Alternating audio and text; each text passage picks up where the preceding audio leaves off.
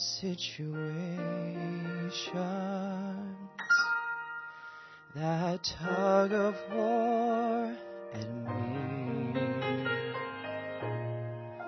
All day long I struggle for the answers that I need. Then I come into His presence,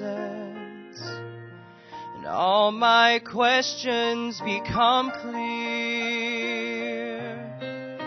And for that sacred moment, no doubt can interfere. In the presence of Jehovah, God Almighty, Prince of Peace, troubles vanish, hearts are mended in the presence of the King. Through His love the Lord provided a place for us to rest, a place to find the answers in the hours of distress. There is never any reason for you to give up in despair. Just slip away and breathe His name. He will surely meet you there in the presence of Jehovah, God Almighty,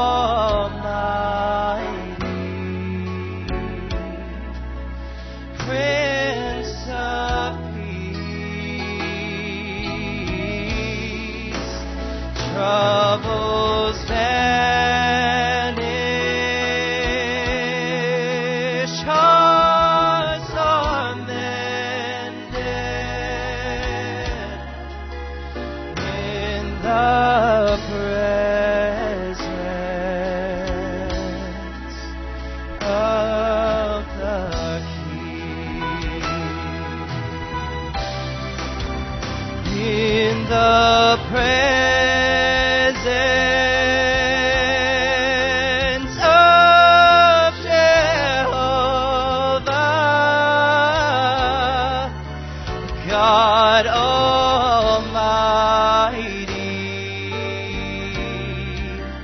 Prince of Peace, troubles vanish, hearts are mended in the presence of the King.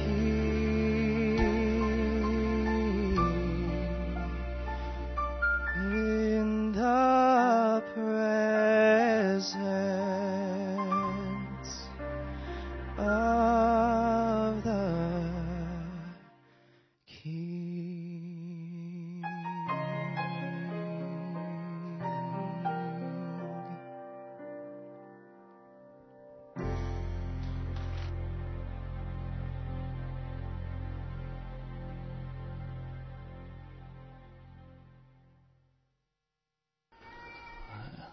ask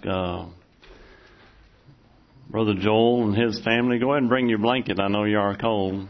Joel and his family, if they would come stand right here in front of me.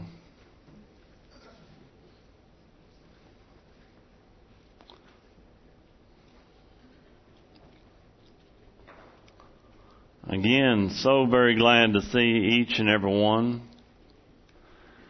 There you go. Joel, stand right here, and Blair right there on that side of him, and Anita, y'all face that away. I want to ask at this time if ever or any of our men that would like to come up here and pray with me to come right now. If you'd like to come pray for Brother Joel, just place your hand upon him, his wife. If you can't reach them, place a hand upon the shoulder of the man next to you.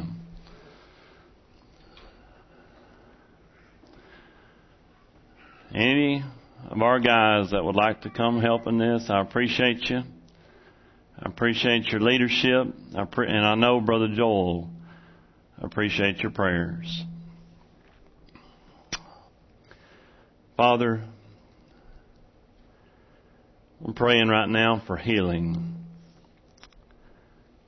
I'm praying that you just reach down and touch Joel. We love him and his family.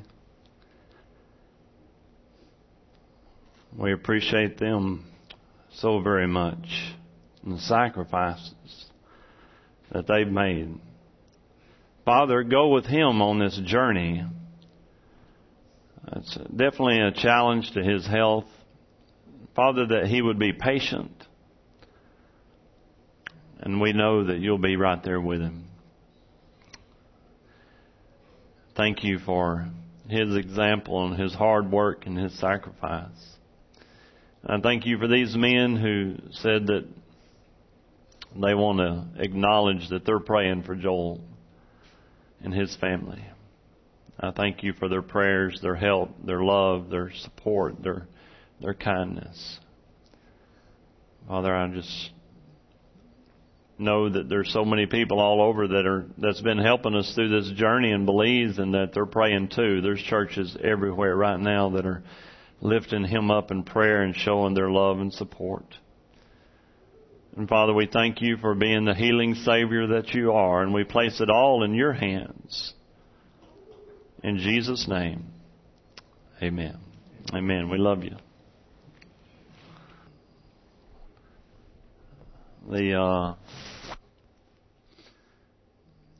I love him and his family, and I hope and pray you know that, and that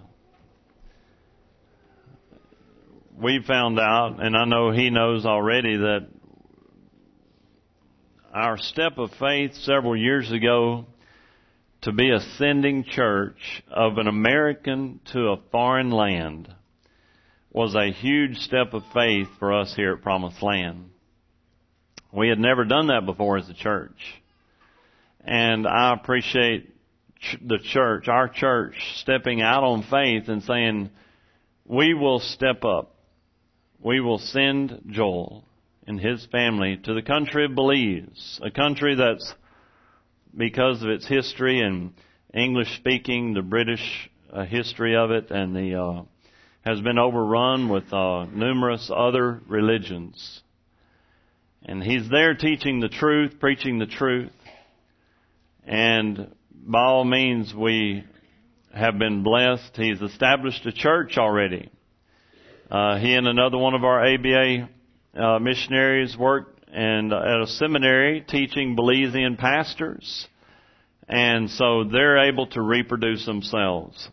Matter of fact, Joel and I were visiting, and we were talking about there's another mission person that was talking about missions, and I'd shared this with my class, mission dilemmas. And, you know, all our job is not to really to start a church, but to see believers come to know Jesus Christ, and they have their own church, and they reproduce themselves. And that's what it's all about. A church reproducing itself. And that's what Promised Land is doing. Right now we support so many missions. And it's wonderful. Matter of fact, 4 Sundays from today, on a Sunday night, we'll have a missionary, Brother Glenn Knight, who will be coming to speak. And of course, that Promised Land years ago started work in the Philippines and has been working there for different pastors and different ones. We're finishing up pursuing a life of excellence and a life and trying to live that life of excellence. And again, looking at the words of Jesus, I pray that you picked up a bulletin on the way in. It kind of gives you a roadmap, if you will, of where we're headed. We're finishing up chapter 5. And Jesus ends the chapter with words encouraging us to love the unlovable. So I simply titled the message, How to Love the Unlovable. And the Jews probably bristled. I mean, have you ever seen a cat's hair stand up on the back of its neck?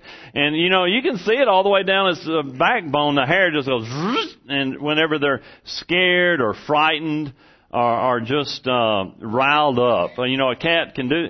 And then the Jews as a people, you know, we bristle up sometimes. And it's usually whenever we're hearing news that we don't care for, don't like, or just afraid of, and how to love the unlovable. This probably didn't sit well with them. The Jews, they thought that and they a lot of times still do. They think they're better than Gentiles. They did look down on a Gentile it means any other nation, any other nation. So anybody that was not of the house of Israel was looked down upon.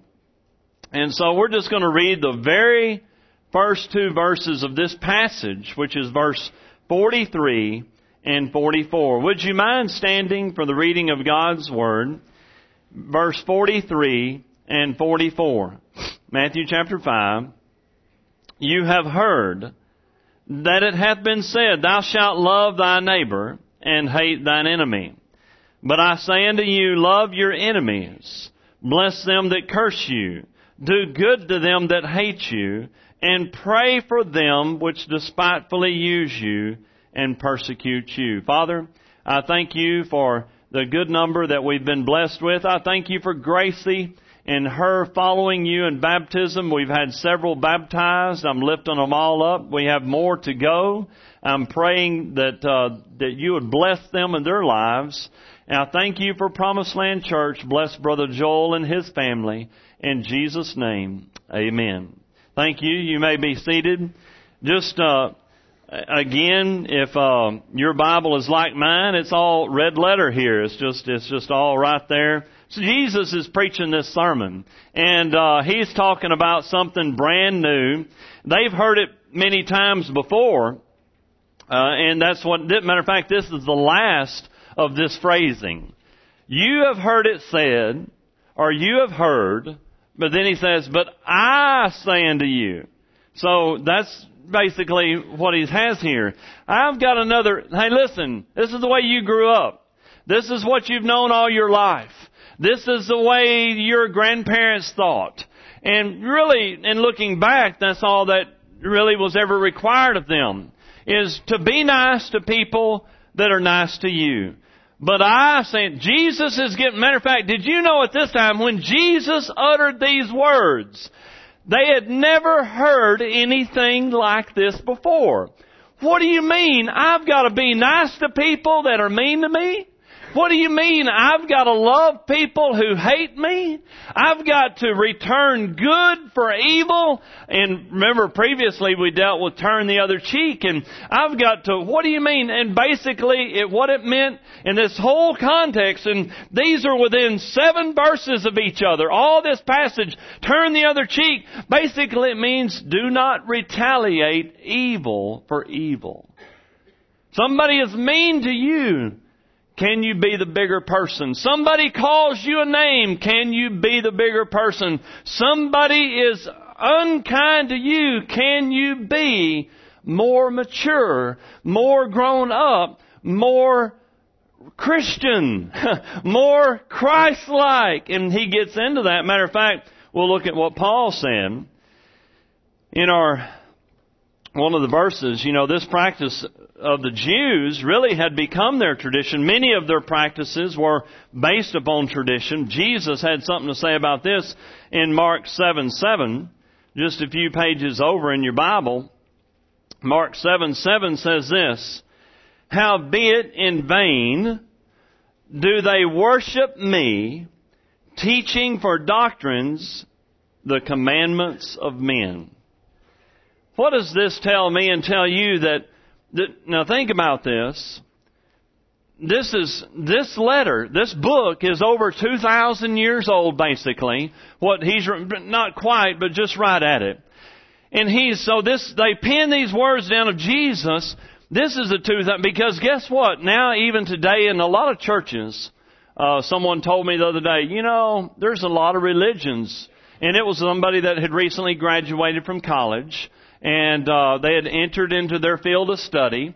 And they said, you really just can't really know. But, and I said, I really do believe you can. And you know what you need to do? And I was discussing with this individual who said, I just don't really think you can know how do you really get to heaven? How do you really get there? Well, I said the first thing we need to do is we need to throw Baptist, Methodist, Episcopalian, Catholic, throw all those names out the window. And let's just see what's in the Bible. And that's it. Okay, and so then you boil it down. Let's stop thinking about man's opinion. Then you've got basically two schools of thought. Can you trust the Bible? I trust the Bible. Throw all religions, all names, all denominations out the window, because back in Jesus' day, basically, it was pretty plain. There wasn't all this extra. I think, probably Satan had a lot to do with bringing in multiplicity of denominations because it just causes confusion. But all it is really is different people's opinions on the Bible. But that's what happened here. They were teaching traditions for their doctrine, for their practice. And says, and in vain do they worship me. Think about it. Think about this. If I am coming to church and I am basing how to get to heaven not on what this book says, but on a tradition, what did Jesus just say? In vain they do worship me, teaching for doctrine the commandments of men. So I don't need to say I'm going to heaven based on what Dr. So-and-so said, or what Brother Michael said, or what Brother so-and-so said, or some other preacher. It doesn't matter what I say. What matters is am I preaching, or any other preacher standing on what this book says? And just looking at it. Somebody said, well, how do you know you can trust it?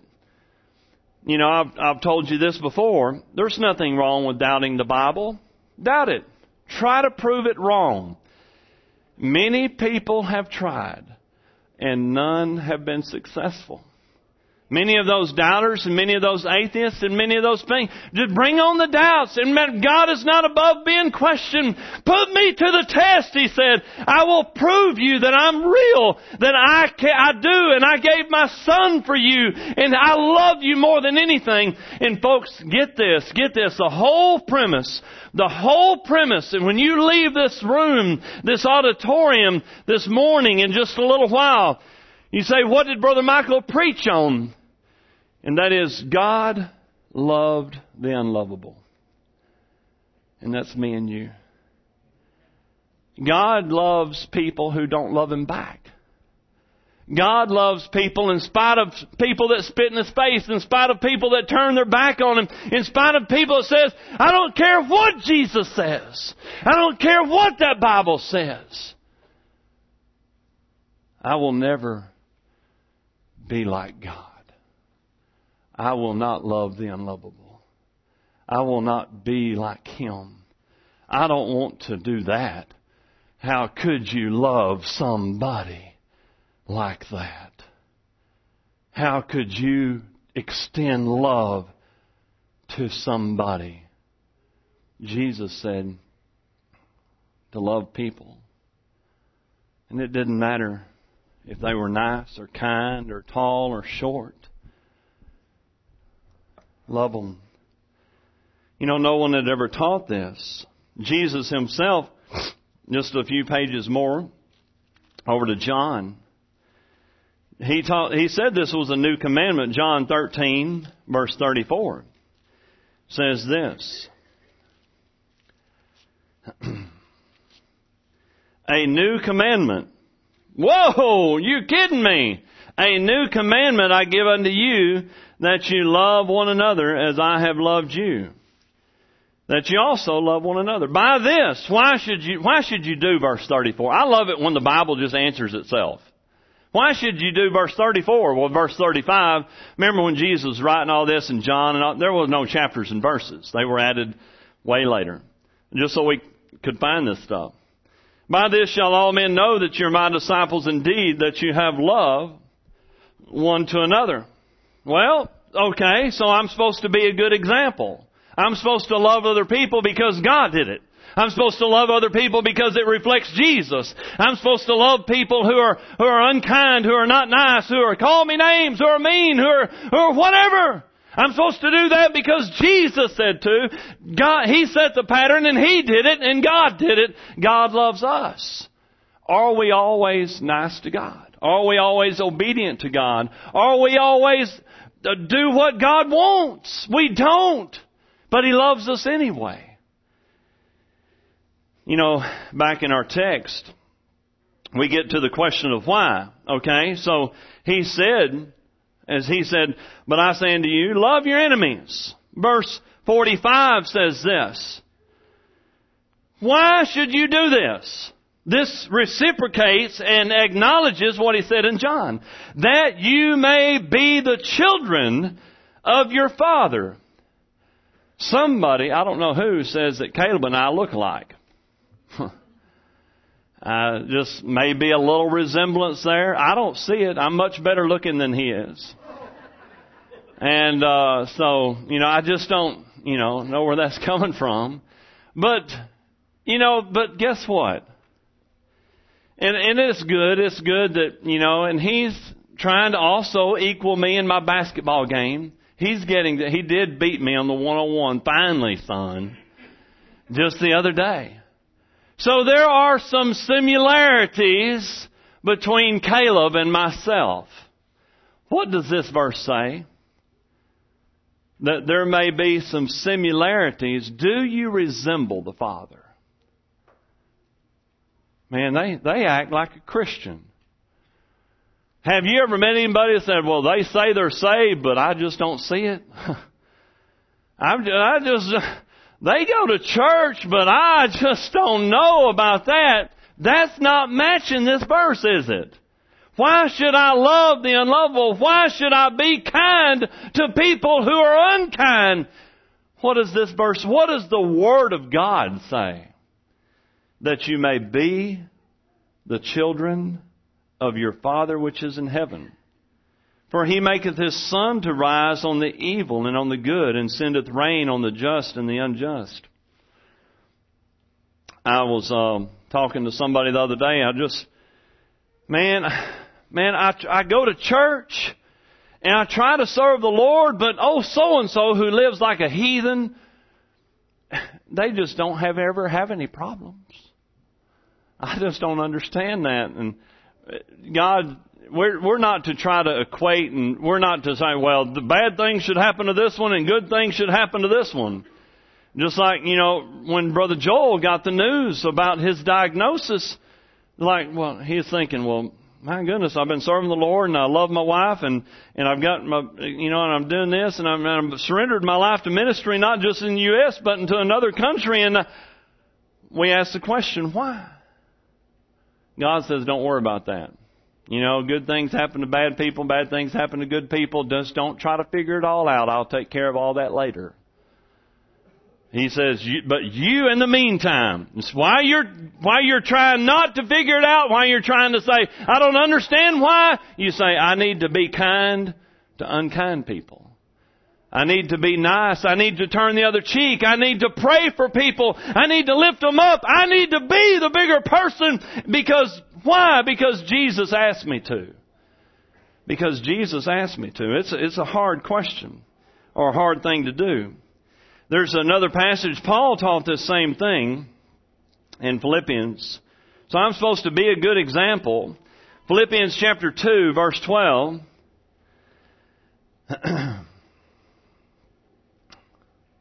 Says this: Wherefore, my beloved, as you've always obeyed, not in my presence only, but now much more in my absence, work out your own salvation with fear and trembling. For it is God which worketh in you. So God's trying to do this. And when it says work out your own salvation, it means show you're saved.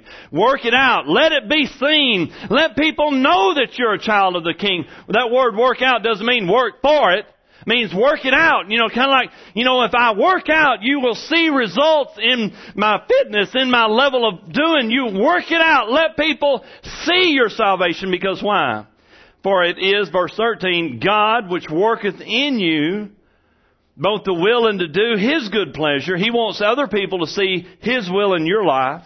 Then He says, do all things, this is to a church, without murmurings and disputings. Murmurings are all the quiet little whispers that people are, hey, I don't like what so-and-so's doing. I don't like so-and-so. I don't care about this. I don't care. And then it leads to disputings, which is open arguments. Stop doing that. Stop doing that, He's saying. Do all things without doing that. Stop cutting each other down. Folks, if you want to do that, just go to your workplace and your school. We don't need to be acting like the workplace at the church place. Amen? Why? Why? Verse 15. What does verse 2, Philippians 2:15 say?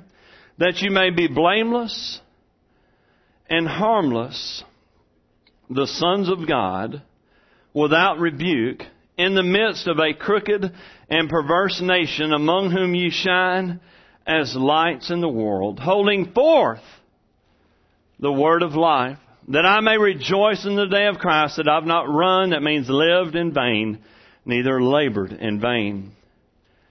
The next point that I titled, I was flipping back and forth on points, and I just titled it, Grow Up, Big Baby. Jesus is saying, don't act like everyone else.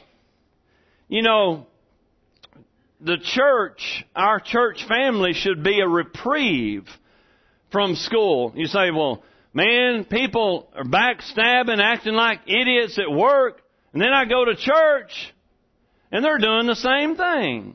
Should that be? Is that the will of God? Is that what Jesus wants? Or people go to school and teenagers may go to school and they say, well, man, people talk and do all this stuff. And any of you have ever, and now we have, not only do we have, used to you only gossiped on either to people's face or you gossiped to, on a telephone. That was the only ways to gossip back in. But now we got internet and instant messaging and texting and Facebook. And there's all it is it's the same song, different verse. People are people, no matter what. Doesn't matter what tools. Guess what? Rumors could travel just as fast in Jesus' day as they do in the internet day. It doesn't matter. And so He's saying here in these verses, don't be like everybody else. Look at what He says. Verse 46. Now, what He's saying as He's looking over here at the Pharisees and the publicans. Y'all don't need to be like these guys. It says, notice verse 46. For if you love them, let's just put it the way we talk. If you love people which love you, what's the big deal? That's easy. It says, what reward have you? In other words, don't toot your own horn. Don't brag too much. It's easy to love people who like you. It's easy to love people who love you back. Even the publicans do that. Look at verse 47. If you salute your brethren only, in other words, I only greet people that are like me. That's the only ones I want to speak to or talk to. That's what it says. Salute means to greet. What, do you more than others? Do not even the publicans so? And then it says, be ye therefore perfect.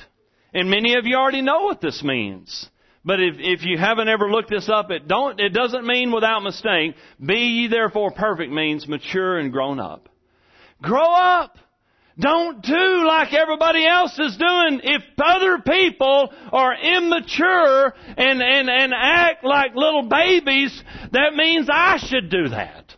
No, that's not what he's saying, is it? He's saying, don't do that. He's saying, even the publicans and the Pharisees act like immature, and they only talk to people they want to talk to, or they only act nice to the people that are nice to them. They only do things nice to other people that are nice to them. They only reciprocate if somebody gives them a favor.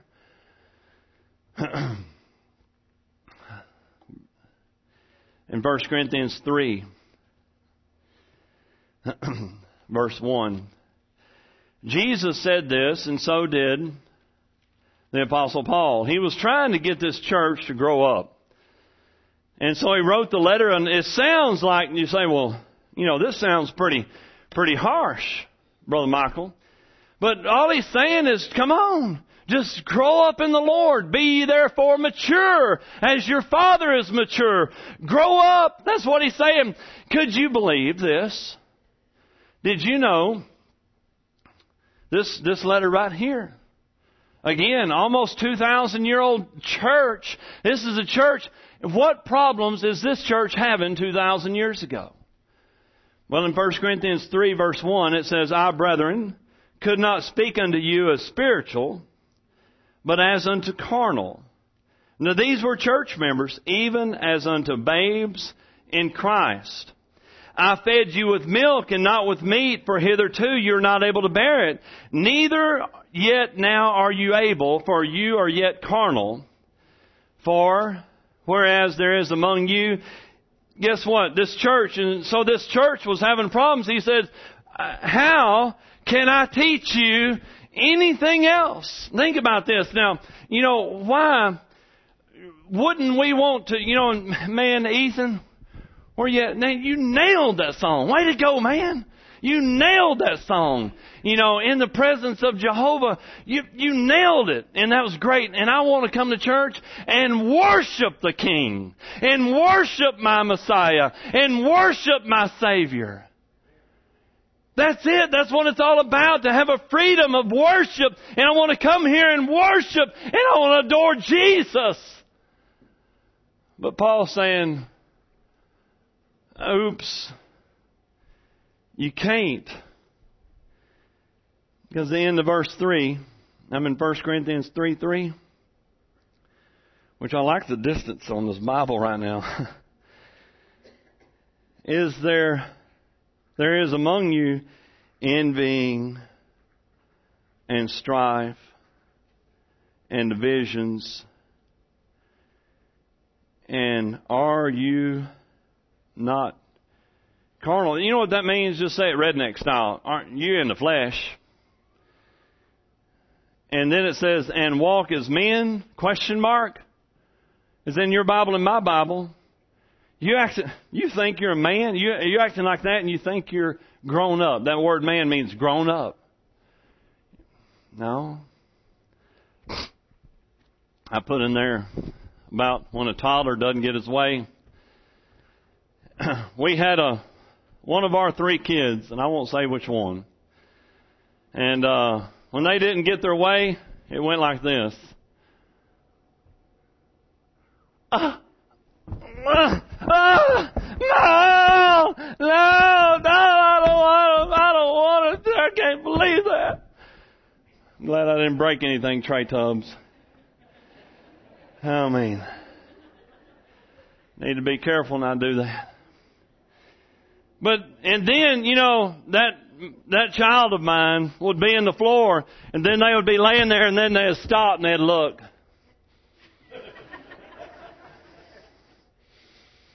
Am I still watching? Karen and I had a policy when they did that. It was called this.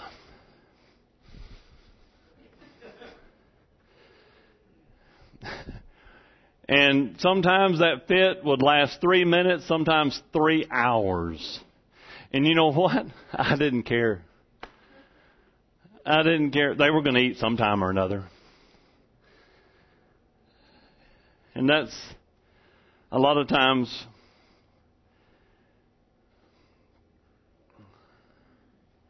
the way it is when we don't get our way. God just says, okay, I'm going to turn my back on you. I'm going to leave you alone. Jonah's a good example of that. You know, our hearts should break. And I'll just tell the story about Jonah. You know, I don't like those people. I don't want to go. And, you know, God just didn't basically ignore him. Basically, he sent him to the first time out. And this time out wasn't 30 minutes, it was 3 days. Inside a fish. You say, well, that's impossible. I don't believe that. It must be a metaphor. I read an article about finding a man still alive after being inside a whale one time. Lived. Neat article. Google it. If not, I'll find it and print it out for you. Anyway, neither here nor there. It's in the Bible. I believe it. It's up to you whether to believe it or not. It happened to Jonah. Even Jesus used it as an example later. He said, as Jonah was in the heart of a whale, 3 days and 3 nights, so shall the Son of Man be in the heart of the earth. He said, in basic, buried and come out. I'm coming out. And so it wasn't 3 parts of days. I think Jesus was in the grave 3 days and 3 nights. But he was in there. But this is it. This is what it was. I think Jonah was an immature prophet of the Lord. Because, listen to this, revival was breaking out in Nineveh. Who was sitting on the hill pouting? I told you this was going to happen. You can read it. It's a neat story. I read it the other day. Just was thumbing through it and my daily Bible reading and went through it. And he was sitting on the hill and he said, I knew it, and he didn't like Ninevites. They were Gentiles. He wasn't, and he didn't like those people, but God says love them anyway. And preach the word to them. They had revival. Listen to this. So that proves, can a revival break out while somebody's sitting on a hill pouting?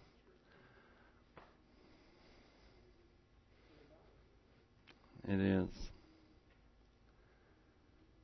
Revival. I thank the Lord and praise the Lord for souls and lives that have been changed. I praise the Lord for you, Corey. I praise the Lord for Gracie. I praise the Lord for Juliana.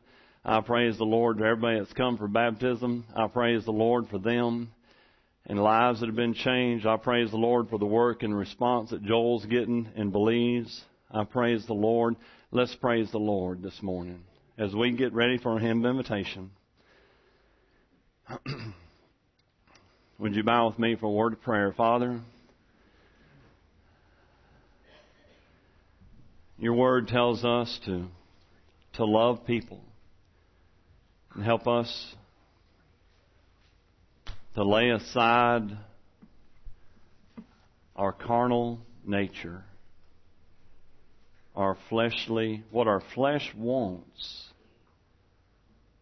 and say, dear Lord, help me to love people because you love us. You love us even while we're yet sinners. You died for us. If there's somebody here this morning that they've never been saved, they don't even know what this love feels like because they've never prayed and asked you into their heart. They've never asked you to be their Savior. They never realize that we are all sinners in need of you as our Savior. Dear Lord, may they call upon you this morning. In Jesus' name, amen.